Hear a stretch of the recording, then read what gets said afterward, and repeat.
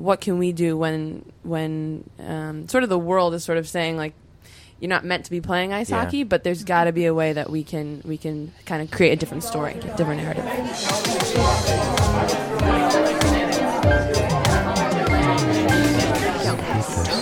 You're listening to Don't Repeat This, the show where we talk about the stuff you're not supposed to bring up at the dinner table. I'm Nate, and for today's episode, I want to share the first part of a conversation I had with some of my friends a few years ago entitled The Future is Female, in which we discussed the role of women in traditionally male-dominated or male-run industries. The friends who joined me were Kelly Prudovich, a nurse and theologian, Reverend Ann Roloski, the senior pastor at First Congregational Church of Montclair, New Jersey, Dee Gonzalez, a former football player and state government official, and Shelley Picard, then a professional hockey player who is currently the Deputy Commissioner of the National Women's Hockey League. I hope you enjoy. So why don't we go ahead and introduce ourselves with our name, your religious or spiritual background or affiliation, if you have one. If not, feel free to share that as well. What it is that you do, since that will end up being relevant to tonight's conversation, and what you're drinking tonight. I'll go ahead and get us started. I'm Nate, as I mentioned earlier, and my religious background is a little intense. I grew up fundamentalist Baptist, which I and a lot of other people would call a cult. And then on to non-denominational evangelical, which I guess the most rebellious thing about what we were doing there was that it was rock music in church.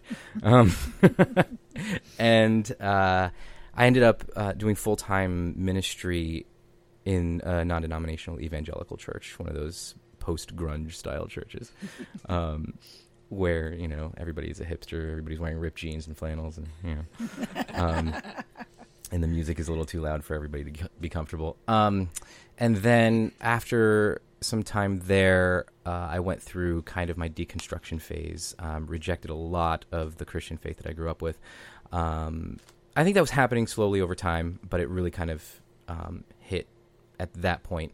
And then now, after doing some more exploration and studying, I'm kind of finding my way back to Christianity in a way, although it's more of, I would say I'm more of like a Jesus loyalist, quote unquote, with a healthy helping of Zen Buddhism.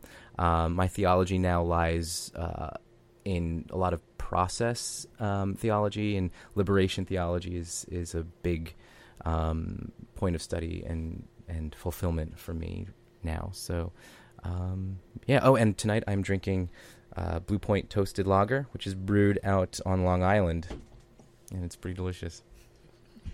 My name is Kelly, and I am a registered nurse at a healthcare center here in New Jersey. Also, just by the way, I have a Master's of Divinity from Drew University and call myself a theologian at large. I'm Methodist, and tonight I'm drinking Yard's Pink.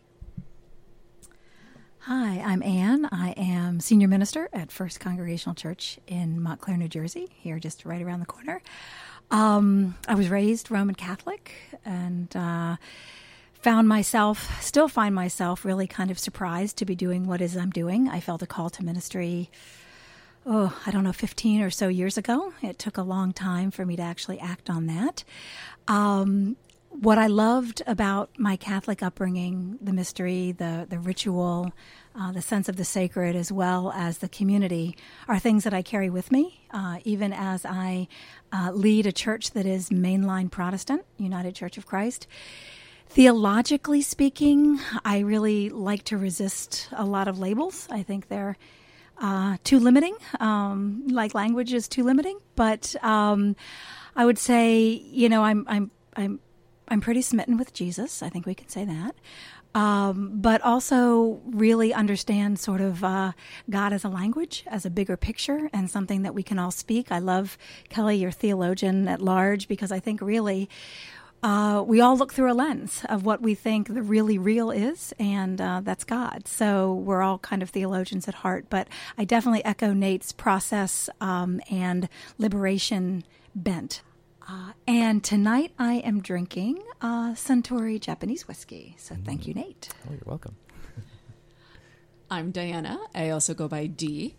and I work in higher education policy.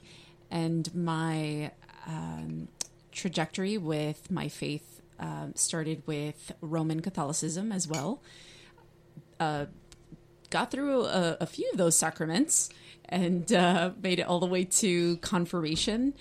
And then I think that's when a bit of a divergence, and I started to question things and everything that I had learned.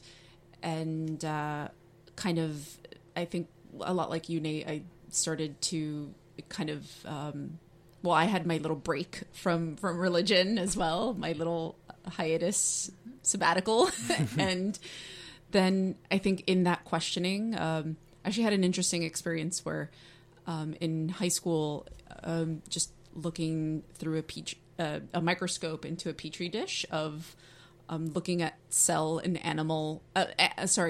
animal cells, had this weird, phenomenal experience where I just was so touched and enamored with like this creation. I guess the thought of like this plant cell being so beautiful and so perfect. I was like, okay, maybe this wasn't happenstance. And maybe this wasn't, just, a big bang. Or maybe if it was orchestrated or with a special artistry, if you will. But it kind of started reflection and challenging everything that I was taught, and to sort of think for myself and question. So that within that questioning is how I kind of started to read for my own and learn on my own versus just kind of soaking in what I was given. And that's how I, came to Christianity in a very, by choice, and which owning that choice I think was very powerful. But even today, I'm kind of challenging the status quo and everything that I'm taught. So within that inquiry, I would say I consider myself a progressive, a feminist, as much as I, love God and the Holy Trinity, Jesus and the Holy Ghost, and still learning. Oh, and I am drinking a Pinot Noir tonight. So it's not brewed, but it goes well with theology. It does. Mine is quite biblical. It is. The first miracle. That's right. All right. Hi, I'm Michelle, but I go by Shelly. I play for the Metropolitan Riveters, which is a professional hockey team in the National Women's Hockey League, NWHL for short. And I also teach at a charter school in Newark. I do not have a religious affiliation. And tonight I am drinking River Horse Summer Blonde Ale, which is brewed in New Jersey. Awesome. Oh, shout out to the Riveters, because they won the freaking Isabel Cup this year. All right. Yeah. Thank you. So congrats. We all got to touch the famous cup, the trophy cup. Right. That's a religious experience for some of us. Yeah. So good. All right. So, just, I guess to kind of kick things off, what was it that drew you to your career choice? Let's start with Shelly. I grew up playing ice hockey my entire life, and for women, you can play in college, and after that, it's basically playing with the national team or the Olympic team, or that's it. And so, as I was nearing the end of my college career, the National Women's Hockey League got started. So that was my senior year, was its first year, and so I was so excited because that meant I had another opportunity to keep playing. And throughout my college career, I also found out that I enjoyed working with kids and kind of wanted to give teaching a shot. And so being in New Jersey, playing with the Riveters, allowed me to pursue both dreams. And so that's what I'm doing now. Awesome. Cool. Dee? So I actually started my career as a teacher too, and I taught preschool and kindergarten, and I fell in love with working with little lives and got to be a clown every day for work, which is pretty rad. And I think that kind of led me I guess I saw issues that occur outside of the classroom, if you will, and I felt a little frustrated in my limitations as an instructor within the classroom. As powerful as a role as it was, it's kind of what started to draw me towards policy and being able to influence change at a macro level. And how do I do that? And fast forward through many, many years, and I started to do graduate research and study inequity and access to education.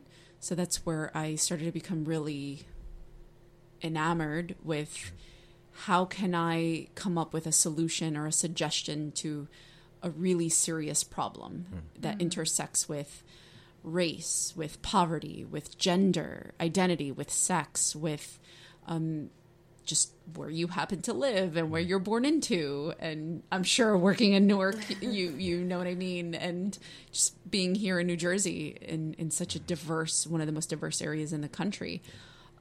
So now in my role, kind of working with higher education policy, kind of how do we give more people access to this quote unquote public good, which is very private. It's the cost to go to college and get this credential so you can get a better job and have more earning power.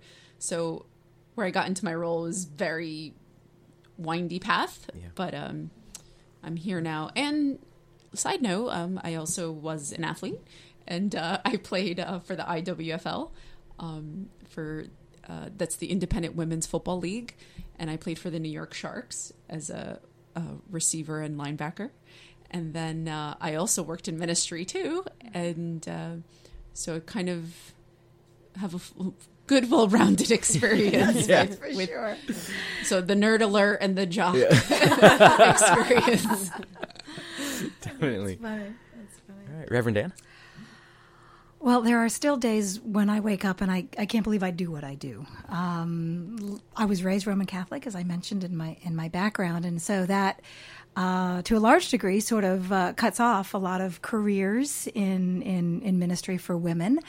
But as I was growing up, I really was in love with my faith. I was in love with the liturgy and the mystery and the community and the stories, and I felt very drawn as a young girl to do what was offered to me with my gender, which was to become a nun. And I imagined myself truly being able to go to those places of sort of great human hardship and heartache and being able to bring some kind of comfort and change and all of those kinds of things. I had a very romanticized view, I think, of women in religious life when I was a little kid. And then I discovered boys, around the age of 14. And that pretty much put the kibosh on the nun dream. And so I was always drawn, though, to sort of the deep human questions that are explored in faith. And so when I went to college, I majored in English and philosophy, again, sort of wanting to really get underneath the human condition through literature and through deep thought. I went 16 years to Catholic school, so it was really indoctrinated in there. Went to, including college, went to a Jesuit university here in the New York area. And it was there that those darn Jesuits, they really taught me how to question, how to think critically, and I kind of questioned myself right out of my Catholicism, much to the chagrin and shock of my family. But I was having a hard time sort of reconciling what I had come to know of the Jesus in the Gospels with kind of how I saw faith life being lived, especially institutionally. So I sort of stepped away from the Catholic Church altogether, but I always was serving in some capacity. I worked for a variety of nonprofits with juveniles in the justice system for a while, teaching AIDS education work, and a lot of things I was always still wanting to try and serve. When I was thinking about what I wanted to do with my life, I thought about social work. I thought about psychology. I was a young mom at the time, and I was at home with my kids. And when I started thinking about what I'm going to do once they're a little bit more independent, those are the two things I thought about. But it was never, ever kind of the end of the story for me. I was always thinking in terms of underneath that. And every time I peeled a layer about human need and the human condition and how we can meet it, I couldn't stop at either psychology or social work. I kept going deeper, and for me, that was faith. And so I felt myself shockingly drawn to seminary. Still expecting to sort of keep it a little bit intellectual. I thought about being a professor. That was what I initially thought I would do. I would teach theology. But at some point, it kind of dropped that, 15 inches from my head to my heart. And I knew that I was sort of drawn to give more than just kind of my brain to this, to give my heart to this as well. So I was at Drew Theological School, and I decided to go for ordination and become an ordained pastor. And I serve now as a senior minister in the same church I was an intern in 14 years ago. So they can't get rid of me, which I'm really happy about, and I hope they are too. But for me, it was sort of that experience of God that is constantly around us, even if we can't name it as that I couldn't let go of. Yeah. And so that's kind of what drew me into ministry. Yeah. Amazing. All right, Kelly. I was a young girl, and I remember it was the 1970s, and the neighbor up the street, it was winter and it was snowing, and he got a new snowmobile.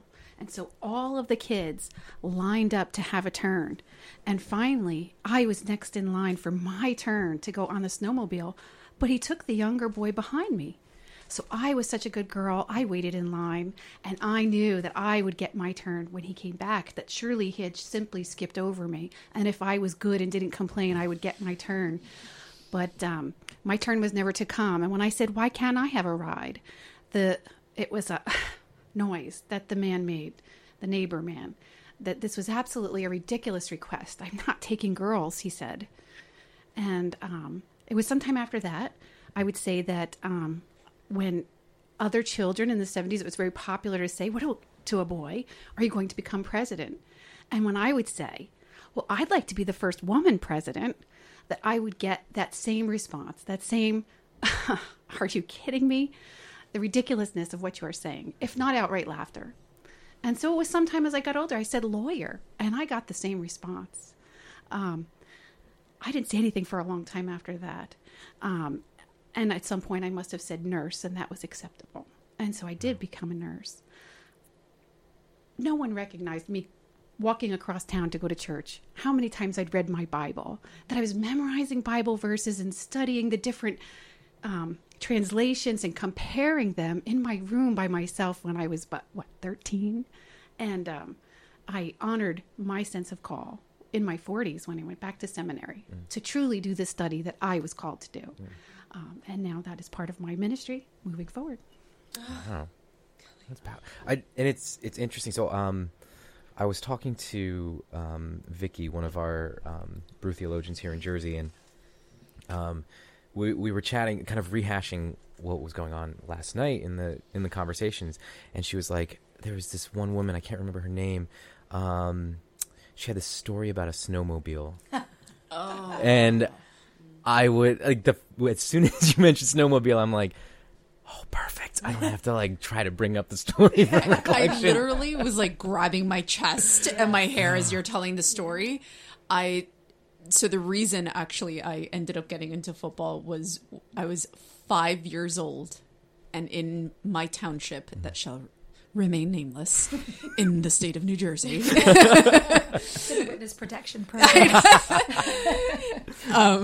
My mom took me to Pee Wee football tryouts, and I told my mom I want to play, and like an amazing mom that supports her daughter in whatever all her endeavors, took me, and then the coach said, sorry, but girls can't play.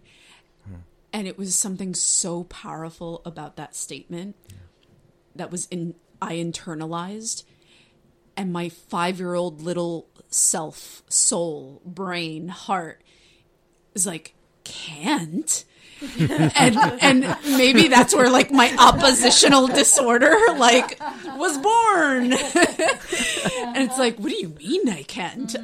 And I think that's where that rage and that, but belief in myself and in my ability and believing, and it takes, I think, a lot of courage to be, wait in line, and you even gave the benefit of doubt to this neighbor, right? This buffoon was like, you wanted to believe the best in people, and at such a young age, us women, we learn that, unfortunately, the world, or some call it the patriarchy, works against us, and we always have to work a little harder and put a little effort and navigate things a little differently than people do, than a man does, And then take it a notch above that, the transgender community, or, when you're queer and you have, or you're a woman of color, like that intersection adds that extra layer of strife that just makes it a little bit tougher. And so I know I said this earlier, but Nate, I'm really happy to be here and just having this platform to talk about, women's experience. Yeah, absolutely. I love that you brought up intersectionality, and I think that's such a crucial aspect to this conversation, because I've been so fascinated by, and this kind of leads into a whole other conversation that we could end up here for like 6 hours. I don't want to do that, but Shelly, you had a teammate last year who's transgender, and the very first out transgender athlete, right? Yep. What was that like? His name is Harrison Brown. He came out as openly transgender. I think the season before he was a Riveter, so with the Buffalo Buttes, and as far as I can see and tell, like, our league was very like welcomed in open arms, and he's just a teammate. There is nothing. Absolutely. I mean, I know that it creates questions in terms of like, I guess, like, so when you start taking testosterone, when not taking testosterone, and all those questions, and those are beyond my sort of.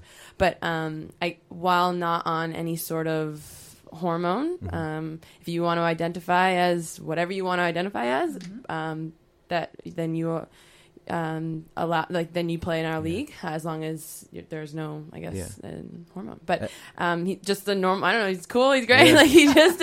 But he's retired now and has started to transition, I guess, physically. So now it will not be playing, but is hoping to somehow stay involved in the league and just teach people and help spread the word about like just all that he has gone through and help others.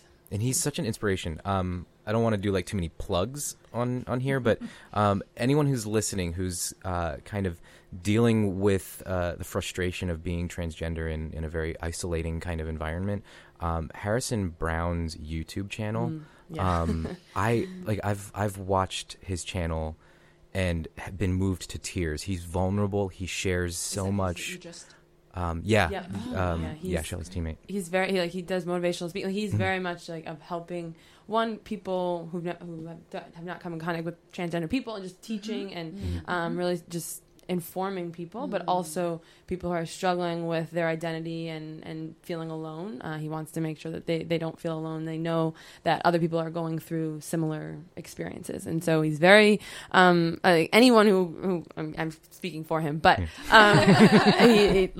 he's happy to talk and help. Yeah. Well, I think that's a really important point to think about for any group that's trying to break through, that's trying to claim what is theirs, in the culture, what should be theirs in the culture, to have those folks who are willing to be mentors, willing to share their stories, share their pains. And I think each of us as women around this circle, we've all had those role models who have helped us imagine what's possible. I think that was, Kelly, listening to your story about, being the good girl that stands in line. I mean, that is also my story as well. And certainly in the tradition where I was raised, that's what made sort of a girl or a woman acceptable, was that you were patient and accommodating and you waited your turn and you stood in line. And I remember when I dared to say that I wanted to become a pastor, people who, loved me and knew me the best were the ones that were most scandalized by this. That wasn't what nice, quiet girls did. Nice, quiet girls were nuns, or they were caregivers, or maybe if they were really bold, they were theologians. But they kept it sort of out of that public sphere, right? And so it was seeing the few women who I knew and saw that were actually living out that sense of call with such integrity and such courage that I thought, I can do this. It's not going to look like the male pastors in my life. It's not going to look like my uncle who's a Catholic priest, but it's going to look like my authentic call. And if it hadn't been for those folks who are willing to kind of be out there and do this, on the cutting edge of women transgressing, and I use that word very intentionally, into territory that they'd been told was not okay for them, I don't think I could have done it. So, hats off to your teammate. That's a really brave and wonderful thing that he's doing. Yeah. It's pretty incredible. I kind of wanted to go into some specifics and talk about some ways that discrimination has manifested in your particular environment and or your workplace or industry. How do you combat these actions or circumstances, and how do you engage with or educate men who want to help combat gender discrimination, or even men who don't give one or two shits about it? And I also want to add women too. Okay, yeah, I think yeah, sometimes absolutely. women are perpetuators. Internalized misogyny is real. Yep. It's real, right? Yep. Yeah. Free for all. Let's just converse about it. Yeah. I don't know, maybe I'm the most obvious one. I don't know. We all turned and looked at you. It's like, yeah, okay. So it was literally baked into the doctrine. So let's just put that out there. But so often, now I am no longer Catholic, right? Although it's still in there and in all good ways. So I just want to, clear that up. But I do often, from the odd, evangelical or fundamentalist or conservative Christian, I will sort of get the, sort of, who do you think you are? How do you think you can do this? And usually they quote, Paul's letter to Timothy or the Ephesians and, and some of those quotes. And, sometimes I just sort of take a deep breath and I'm like, how deep do you want to go in this? Because it's so formative in the Western Christian religion that it's patriarchal. Yeah. God is male. Therefore, and all of Jesus' apostles were male. So not only do I not have the legitimacy to be a pastor as a woman, I really shouldn't even be talking or teaching about this, at all. It's kind of baked in. But I think what's really important, and if they're willing to give me the time, I will talk to them about how I understand the scriptures and how really in progressive Christianity in general, we understand the scriptures and that as humanity's quest for God. So it's a human collection of stories and letters and witnesses to that ancient community's experience of God. Mm-hmm. They're sacred for us because they continue to give us meaning and reflect our questions, but they're rooted and limited by the human communities that wrote them. Mm. So language is metaphorical. Language is limited. And when you are only trapped by the imagination of the era, 1,200 years ago or so, or 2,000 to 1,200 BCE, excuse me, you're kind of stuck in a first century worldview. So I ask them, do you really see that we should be living as first century, Palestinians? Is that really how you see the worldview? And generally, no. Even as white, straight men, no. It's not, our lives are all limited by that. So I think as thinking theologians, we need to understand that the words of Scripture have to live, and that means that they have to reflect a growing understanding of God, a growing understanding of the human condition, and that means a growing understanding of who women are and what our relationship is with men. So there's a whole lot of theology you can go into about whether those letters of Paul are authentic, whether they're reflecting sort of an increasing capitulation to the Roman Empire and the patriarchy of the empire, but sometimes it's just exhausting to have to be justifying that kind of thing. Usually my sense of call or even my title is diminished and made diminutive. By people who I run into. I'm often mistaken for I must be some kind of nun, or I must at the very most be. They love to say that I must be the Christian ed director because that's what women do, right? Mm. So it's really interesting when I do have an encounter with someone and I am senior minister and I am on their level in terms of my authority within my community. But it's an exhausting experience. And I think one of the things as 21st century people we don't understand is that the ancient tradition of writing in the name of a teacher was very, very common. It didn't mean you were the teacher, but you were one of the teacher's disciples.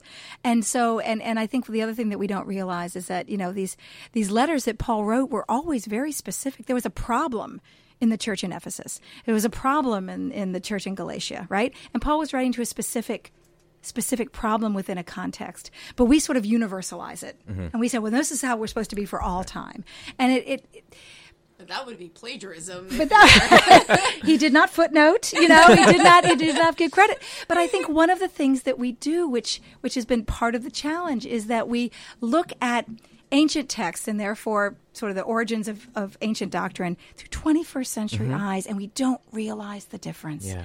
And we don't recognize, in my denomination, United Church of Christ, major plug for them, our slogan is really God is still speaking. And what we mean by that is that beyond the scriptures, beyond the doctrines, God is revealing herself through through poetry, through scientific discovery, through breakthroughs in understanding about our humanity. That is sacred stuff. Yeah. And we can't shut the book and say that, where the scriptures ended is where we have to end.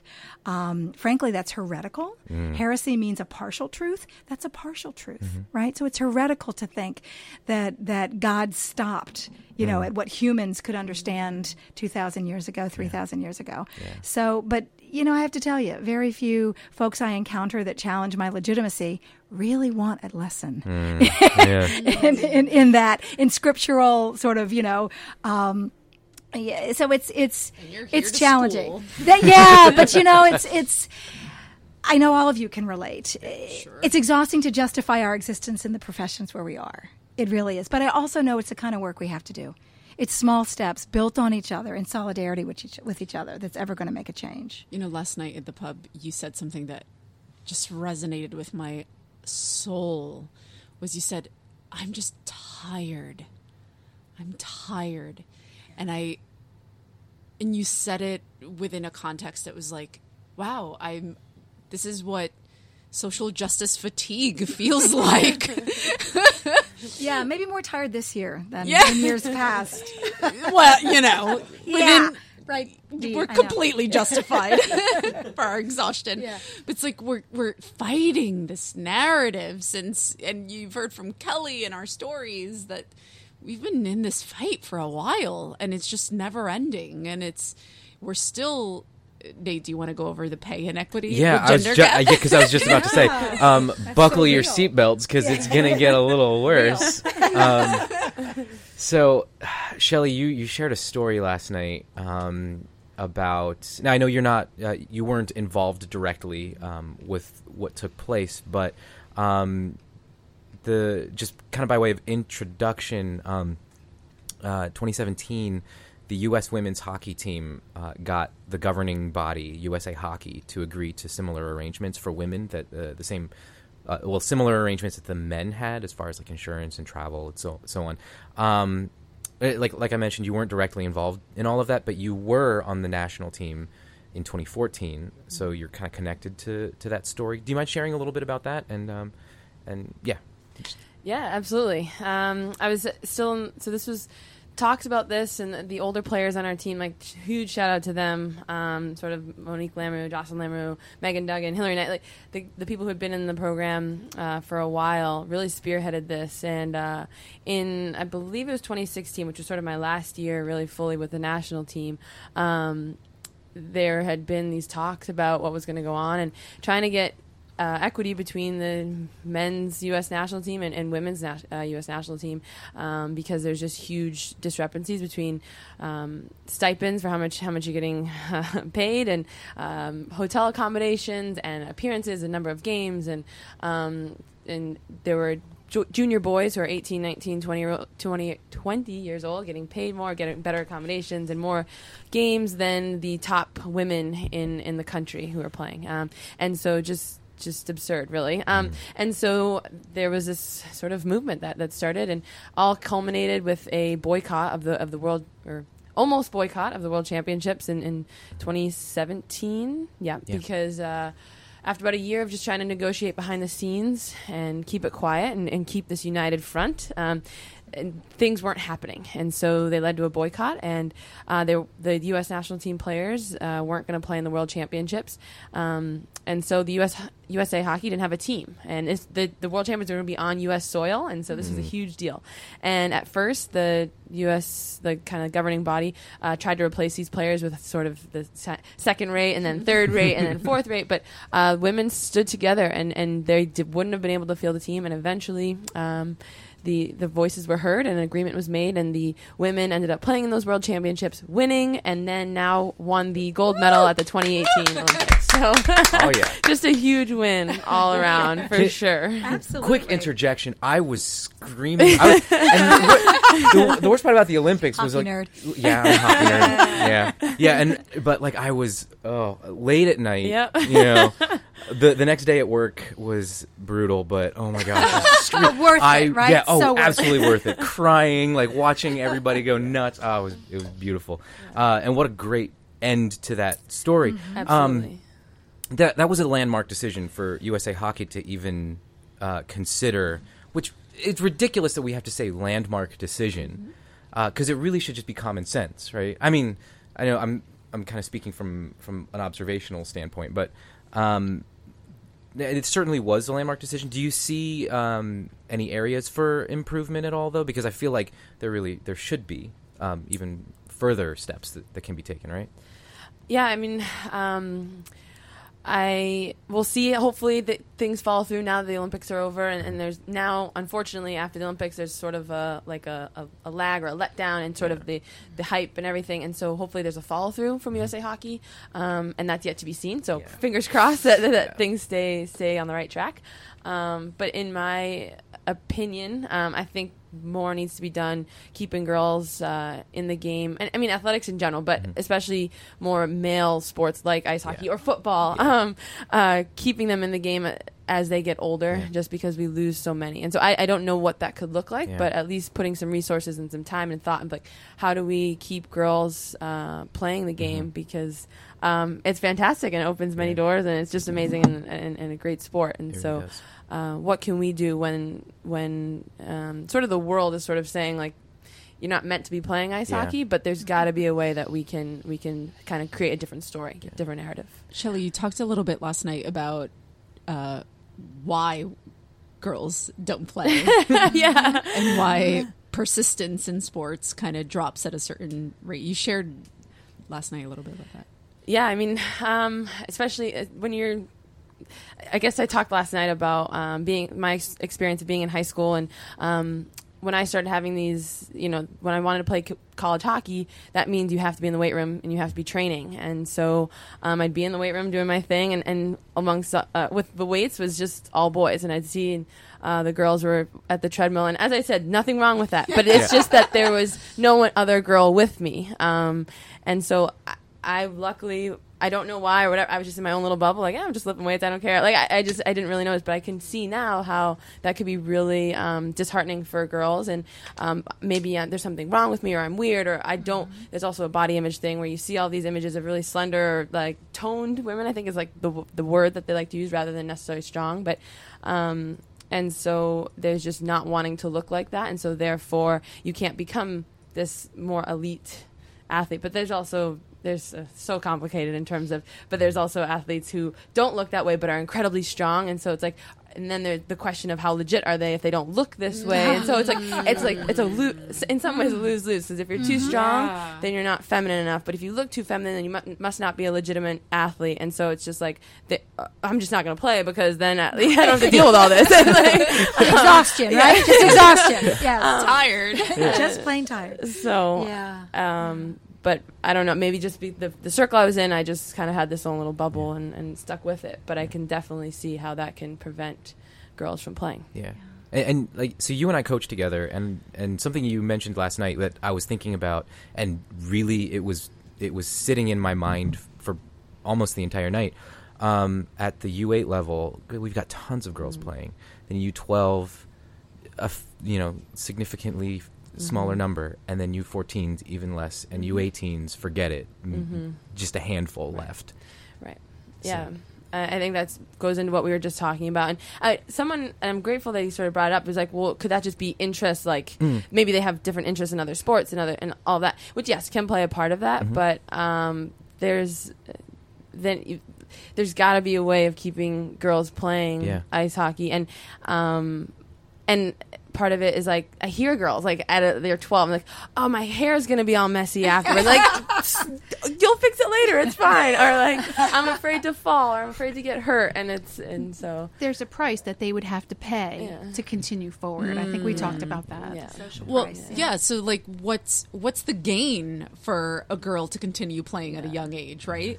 Like, if you're a male jock in high school, you said it last night, Shelley. Like, you're Mr. Popular. That's right. You get the girls. What does the girl get as the female athlete? Right. You know, as the cheerleader. You know, you're pretty, you're cute, you're spunky, you're attractive. You know, and that I think boils down to my main point last night. It's sort of, what is woman's value in society? What is she most valued for? Is it her, getting married? What are, when we praise women and their successes, what are we praising? What do you get points for? And do you get points for, being strong, for being smart, the smart aleck in your class, for being a scientist, for, so I think at the end of the day, when we're kind of breaking barriers and shattering ceilings, we have to navigate this labyrinth that's a little bit harder into leadership or into spaces that are predominantly, male dominated. And it's harder to thrive there because there's so few like you. Right. And it's not praised in the same way that it is for a man to be a leader, for a man to be strong, for a man to be, athletic as it is for a woman. Well, that is all the time we have for this week. Come back next week to hear the end of our conversation. As always, thank you so much for listening, and if you enjoyed what you heard today, please subscribe to the show if you haven't already, rate and review us on iTunes, and be sure to swing by don'trepeatthispodcast.com. You can send us messages there, leave comments on episodes, and even drop us a voicemail by clicking the blue microphone in the bottom right corner of the screen. And who knows, we might even play your message on a future episode, with your permission, of course. And be sure to hit us up on social media as well. We'd love to get your thoughts and feedback on the show. We're at Don't Repeat This Podcast on Facebook and Instagram, and at Don't Repeat Pod on Twitter. Once again, on behalf of my co-hosts, Gail and Vicky, I'm Nate, and this has been Don't Repeat This, so maybe don't repeat this stuff at the dinner table.